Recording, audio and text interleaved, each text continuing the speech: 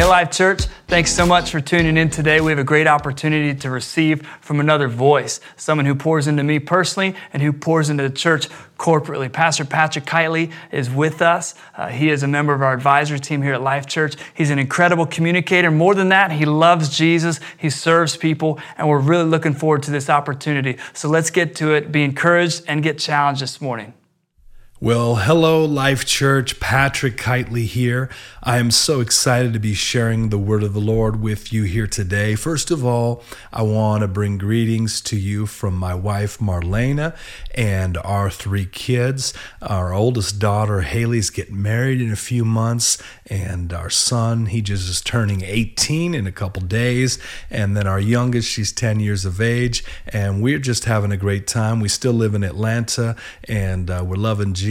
My parents are here with us, and we're having a wonderful time. But I just want to send greetings to you, to Pastor Christoph, Pastor Tanya, the entire pastoral team, the leadership, the elders, and all the congregation of Life Church. We miss you so much, and so honored today to be sharing the word of the Lord with you. Today, I'm going to be sharing, I have a great title. It's called No More Cheese and Crackers. I know Pastor Christoph has been sharing a word with you recently about satisfaction. He's been preaching from the book of Philippians. Well, that's one of my favorite books, so I'm going to jump in and share maybe a different perspective, but I believe it's a word of God for you and for the house for this time. And so first of all, what I want you to do is I want you to make a prophetic declaration and say, I'm ready. Come on, somebody just say that right as you're watching this. Say, I'm ready. I'm ready for a faith-producing, hope-building, love-growing, peace-giving, joy-increasing, heart-transforming move of God. I need a move of the Holy Spirit. And I just believe that in this time, we're in a time where we need the Holy Spirit like never before. We need the Holy Spirit to move in our lives, in our families, in our churches, in a mighty way. And so in this season, as we're talking about satisfaction, now you're moving even into a new series that I believe that this is a good bridge moment. There are bridge moments in time that bridge us from one place to another in God. And I just believe that even in this nation that we are in a bridge moment, and we don't want to miss what God would do in this moment. He's changing hearts. He's changing minds. And he's not just doing it out in the world. He's doing it in the church. And I believe it begins in the church. What God would do in this land, heal this land, will come through God's people. And he's going to come through God's church. And so we want to be used by him to bring healing to many different people. But I'll tell you, let me start off with this story. There's a story of a kindergarten teacher who asked her students to draw a picture of anything they wanted to. And so there was a little boy in the room, and he was drawing, and he had a look on his face, and he was real serious, and he was doing this drawing, and the teacher just kind of went up to him and said, "Hey, what are you drawing?" And without pausing, without looking up, he just said, "I'm drawing a picture of God." And the teacher smiled, and she responded, and she said, "Well, nobody knows what God looks like." And the little boy just put his crayon down, and he looked her square in the eye, and he said to her, "Well, after I'm finished drawing this picture, everybody's going to know what God looks like." Well, I just want to declare to you, Life Church, that in this time frame, in this season, that we're getting a picture of God, what God looks like and what God wants to do. It's a fresh picture. And I believe that God wants to reveal himself to us in a fresh way.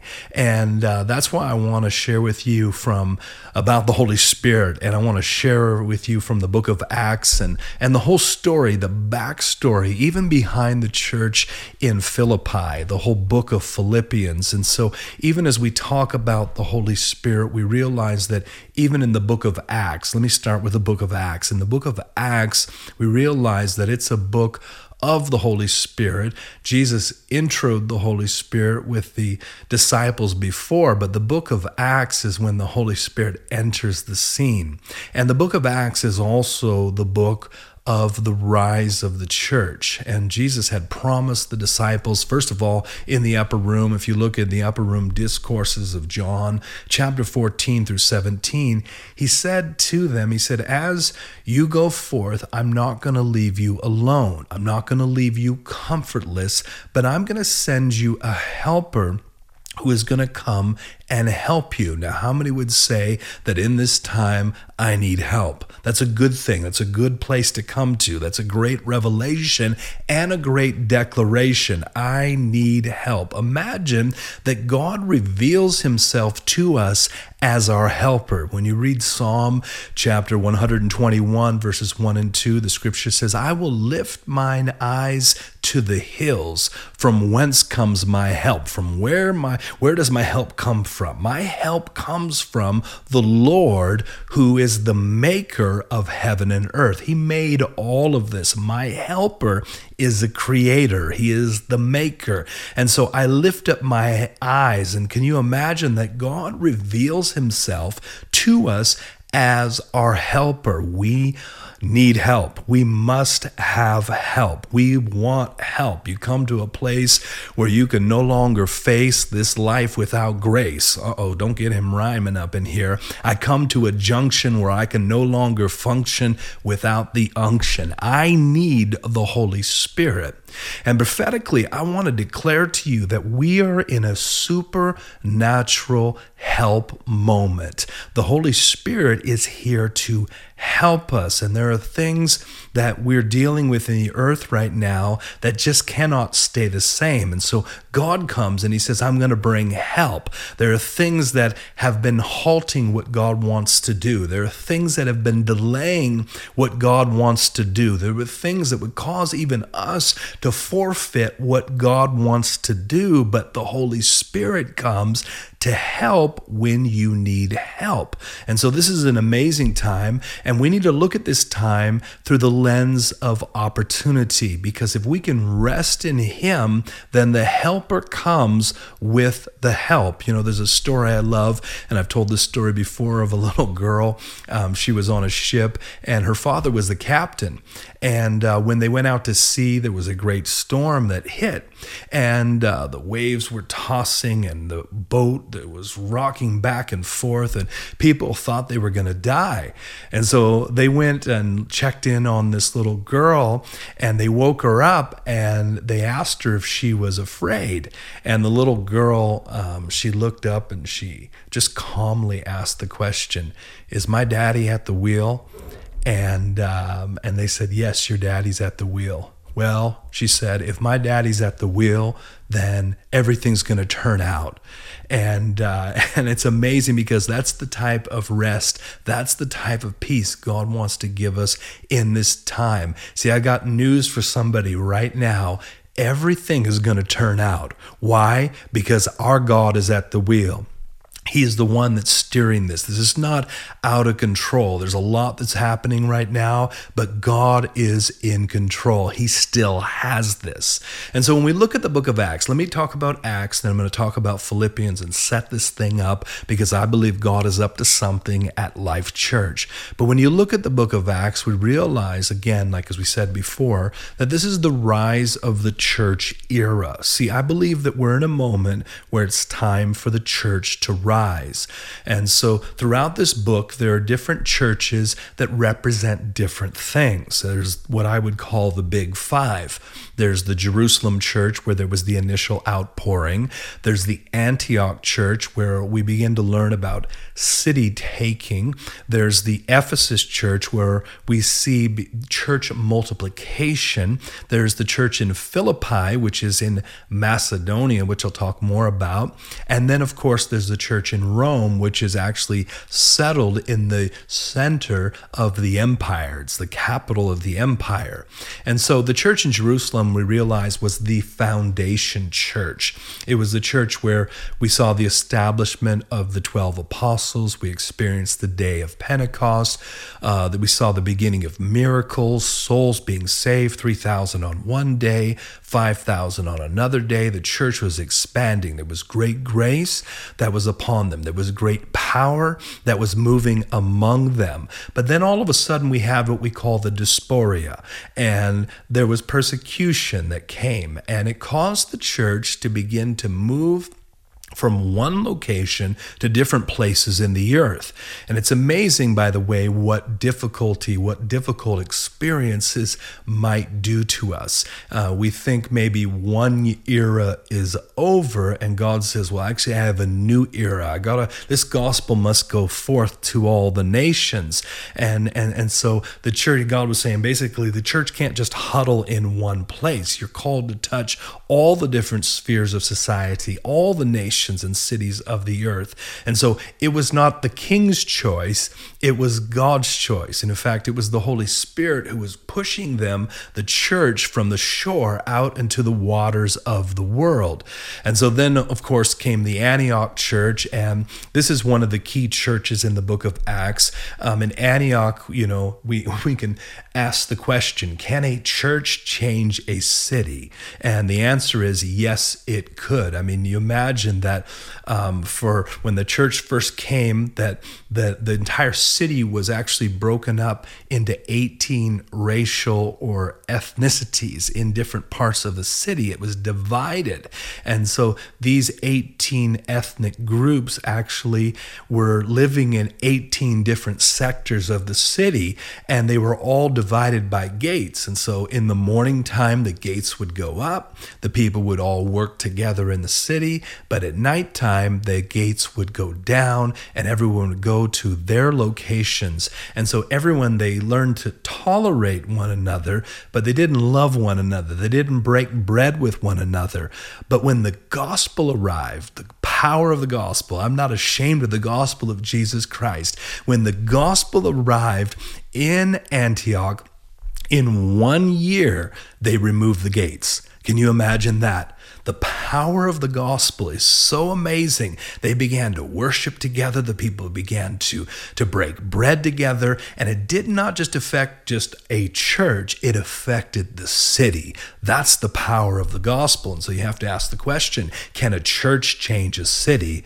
The answer is yes, it can. Why? Because of the Holy Spirit. Life Church will change the destiny, the trajectory, the atmosphere, the story, the perspective, and the direction of Williamsburg, of the region. Can I get an amen? And then you look at the church in Ephesus and you realize that this is when the beginning of a church multiplying movement. Out of Ephesus, Pastor Timothy was there. It was a church of about 25,000 people. And out of that church, the 7 churches of the book of Revelation came. And in 2 years, all of Asia Minor heard the gospel without Instagram, without Facebook, without media, television. There was nothing. Everybody heard the gospel. Can you imagine the power of the gospel? 1 year, a city changes. In 2 years, an entire region hears the gospel of Jesus Christ. And then comes Philippi. And this is what I want to talk to you about today, because when you look in the book of Philippians, and you've been talking about satisfaction, and we're going to get to this and hopefully put an exclamation point at the end of this. But when we look at Philippians, we realize that it's what I like to call the bumper sticker, t-shirt, coffee mug book of the Bible. I mean, you look at many of the verses in Philippians. Let me just break a few down. Chapter 1, he who began a good work in you is faithful to complete it until the day of our Lord Jesus Christ. In chapter 1, he said, to live is Christ and to die is gain. In chapter 2, he said, let this mind be in you that was also in Christ Jesus. I keep going. Chapter 3, Paul said, what things were considered gain to me, those I counted loss for Christ. He said that I might know him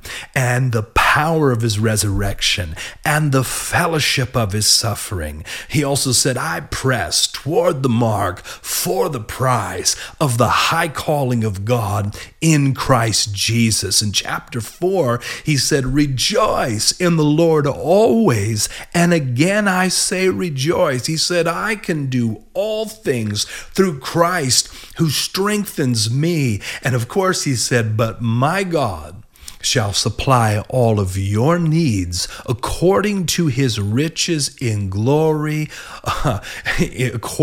by Christ Jesus. And there's so many more other scriptures in Philippians. It's absolutely phenomenal. And but when you read Paul as he writes to even other books, like Galatians and Ephesians and the Corinthians especially, he'll say, do this and don't do that. He'll say, stop this, start this.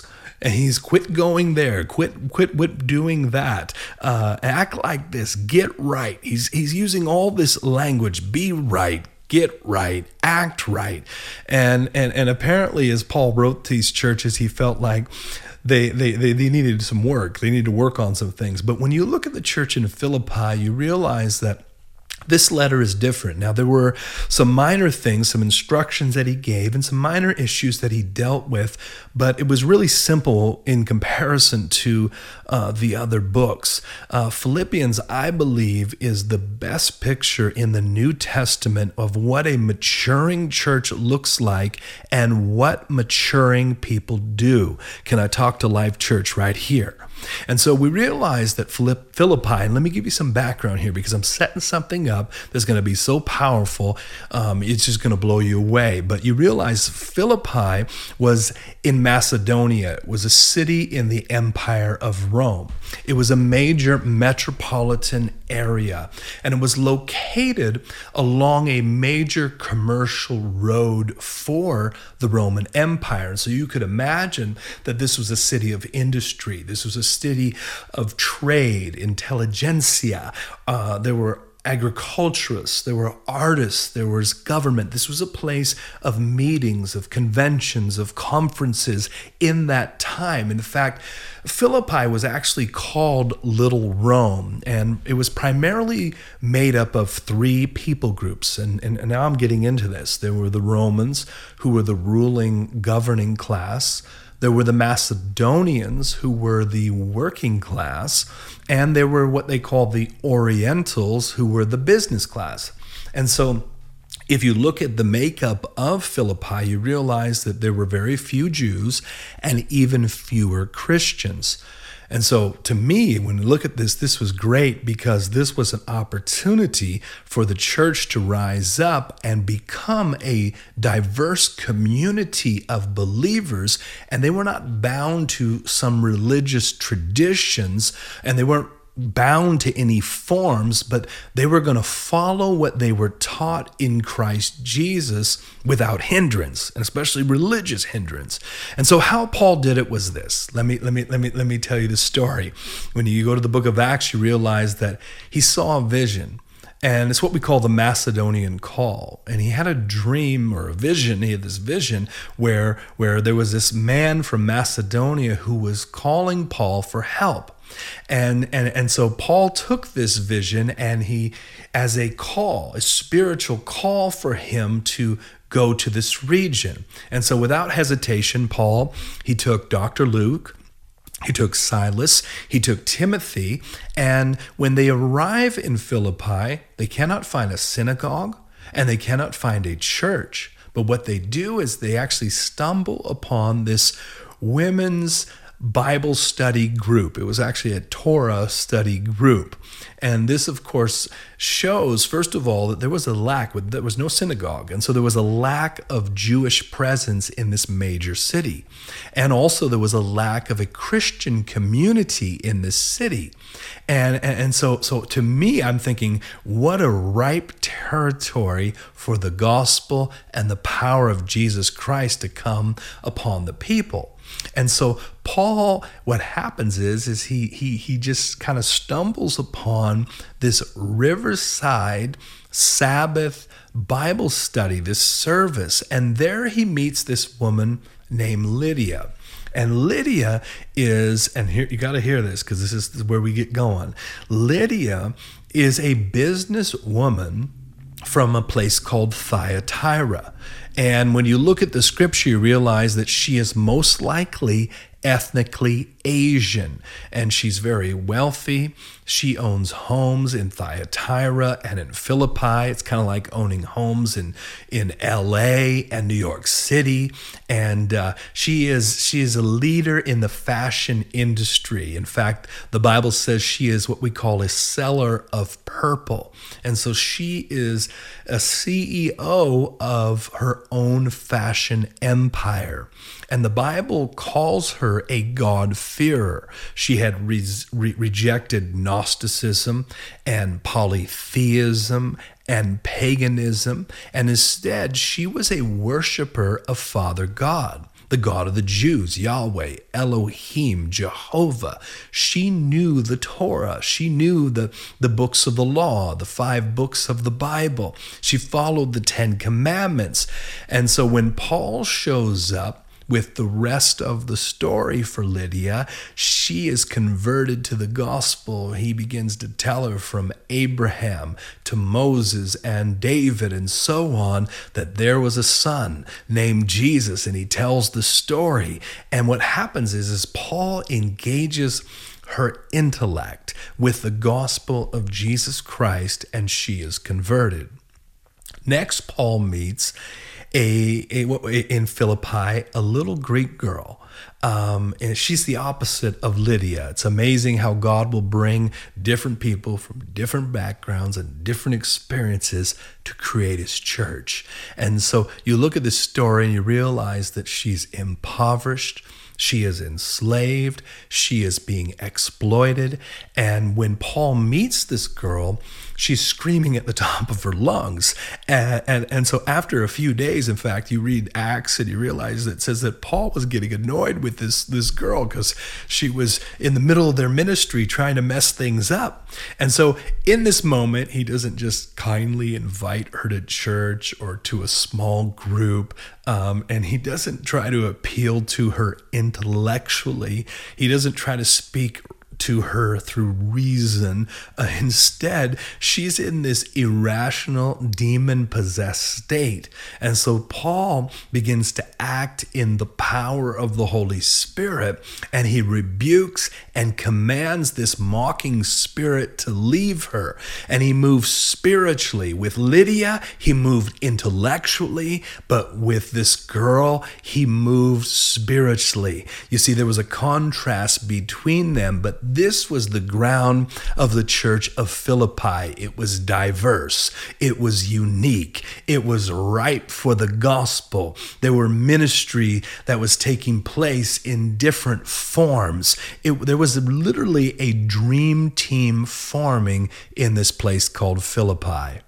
Also, Paul, after a while, he was working in this city. He got into trouble. And he got into trouble actually for casting the demon out of this girl. And so what did they do? They beat him and they jailed him. And, Paul was really meddling with their realms of business. And when you touch the pockets, that's when persecution comes. That's another story. But so they take Paul, they take Silas, and you know this story very well. They lock them up in the Philippian jail. And as the scripture says, at about midnight, and I'm not here to preach about midnight, but it is the darkest time of the day. About midnight, the scripture says, Paul and Silas were praying and they were singing hymns to God, and the other prisoners were listening to them.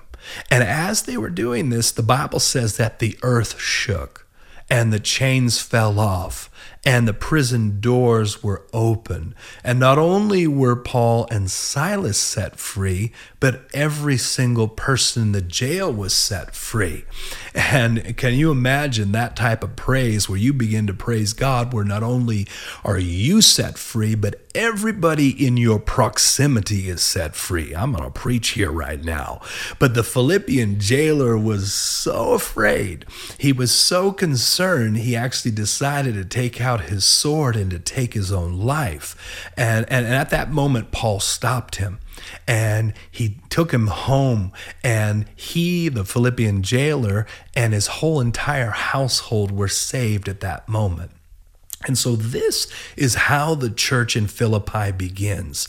An Asian businesswoman, a Greek slave girl, and a Philippian jailer. Now, maybe this is not how you would design a church, but this is how God's Spirit works. It's diverse, it's powerful. And this is what later on, when Paul wrote the book of Philippians, when he began to say, I yearn for you. He yearned for them because there was a backstory. This is what I'm talking about with Life Church. There is a backstory.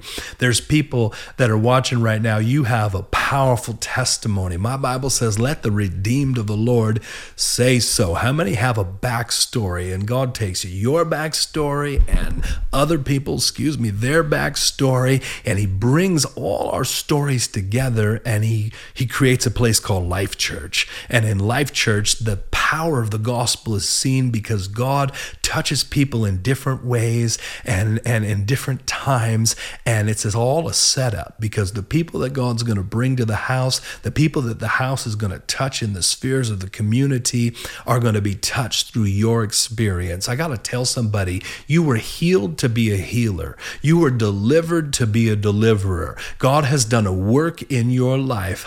It's been powerful. He's worked a work that works in your life. And so this church was birthed by the power of the Holy Spirit, and it's gathering by the Holy Spirit. And no man could assemble this group of people. When you all get back together in the church, you're going to look around and say, no man could have assembled this group of people. There are different types of people, different types of backgrounds, different types of expertise and experiences and perspectives. And that's a Holy Spirit formed church. You see, I believe that in Life Church, and I'm going to speak we, not just me as a guest, but we, because I'm part of you all and I consider you family. My family considers you family. I believe that that's what God is doing in your church, is he's forming a church that's built on gifted, diverse, anointed people who've been brought to the kingdom for such a time as this. People who are going to touch spheres of business, of government, education, of the arts, entertainment, of media, of family, in the medical field, in every different sphere. You see, that's the hour that we're living in. That's what we're seeing in this time. And there are different spheres of influence in the earth. And the church is the only place on the planet where all the spheres come together on a weekly basis. I'm not talking about Chick-fil-A. I'm talking about the church, because it's closed on Sunday anyway. But that's why the Lydias, the Greek slave girls, the Philippian jailers, the CEOs, come on somebody, the songwriters, the tellers, the artists, the construction workers, the business people, sports people, government people, education people are all in one place called Life Church. God has brought you all together. Imagine this is what Life Church is. It's going to touch every single part of Williamsburg. Can I prophesy the word of the Lord to you? Can I declare it in your ear? Because Isaiah, he declared in Isaiah chapter 2 that in the last days that all the spheres of influence, all the mountains of the world were going to come and flow to the mountain of the Lord's house. And at God's house, they were going to ask a question. Can you teach us of his ways? Can you teach us how to walk in his paths? Let's go to the mountain of the Lord's house. Let's go to Life Church. And so when I see the church in Philippi, when I see the church in Williamsburg, I see a church that touches every sphere of society. You see, there's more to this story. We've only just begun. There's a Holy Spirit strategy that he's bringing together. It's a design for our days. It's a design for the days of our lives. It's a design of the Holy Spirit. He's moving in this hour to reach out and to touch every sphere where you live, where you work, who you come in contact with. all of it is going to be touched from the gospel of Jesus Christ. And what I love about the church is this: the church is made up of people that are a part of it. What do I mean by that? That's what makes the church. You make the church. You make Life Church Life Church. This is powerful. And every single person does. And that's the beauty of this mosaic called Life Church. And it would not be what it's supposed to be without you. You are another unfolding of who we, Life Church, can I speak we again, who we're supposed to be.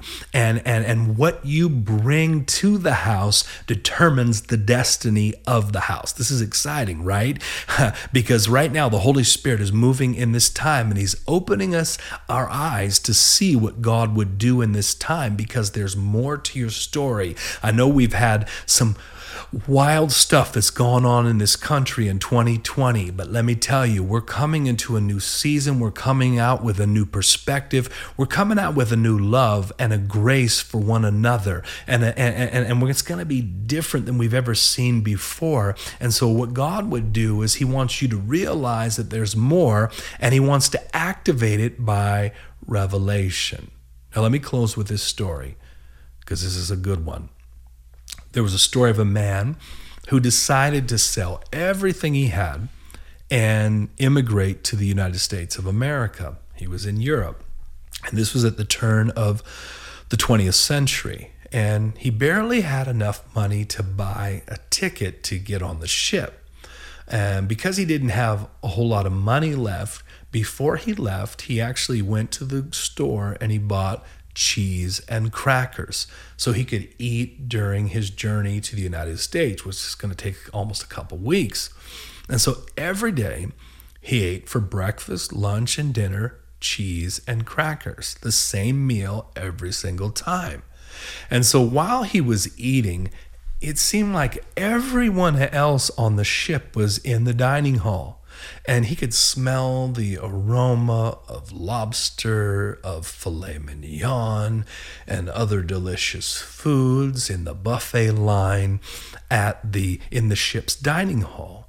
And so he was getting tired of just eating cheese and crackers. And so on the 6th day of the journey, this man found the captain of the ship. And he went up to the captain. He said, "Listen, Captain, I'll do anything you want. I'll clean dishes. I'll clean the bathrooms. I'll sweep floors.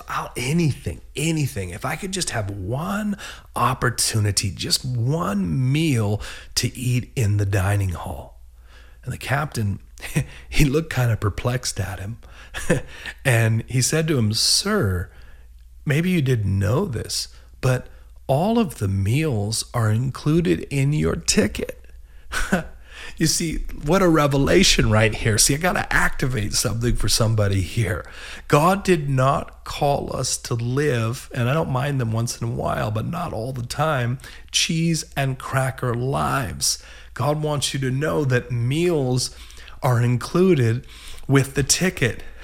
God doesn't just have us, forgive us of our sins and when we become Christians, and give us the Holy Spirit and say good night and good luck. He doesn't say bye-bye, see ya, figure it out on your own. But God has given us the Holy Spirit so that our lives, as we live our lives, are not just going to be cheese and crackers. See, I got to tell somebody here that there's more. And that's what God's doing in this time. There's more for your life. There's more for this church. There's more for this city, and no more cheese and crackers. Cheese and crackers, again, are fine, but not all the time. And so what God wants to do is bring us into a revelation by His Holy Spirit that He's bringing us to a place beyond cheese and crackers. There's an activation by revelation. You need to know what you have in God. And He begins to open up our mind. He begins to open up as we open up our hearts, and He wants to show us what He wants to do in us. He wants to do through us in this time, and we do not want to miss it. You see, I believe there's an anointing that God would release over the church in the church in Williamsburg. It's an anointing where you're going to come come together and you're going to see a move of God. And God's putting together a dream team. He's putting together a team in the house that are going to do more than you've ever done before. We're not just doing church. Can I pep talk with you here? Can I just tell you as I close this time, we're not just doing church. We're not just going through the motions, but God in this time is actually anointing us with his Holy Spirit. And he's saying, guess what? There's more, not just cheese and crackers. There's more. And I want to do it through you. And that's what I'm doing in this time. And even in this season, as America's going through shifting and is going through shaking, it's a good thing, says the Lord. It's a powerful thing, says the Lord. And what I need to do is not just for the world to wake up,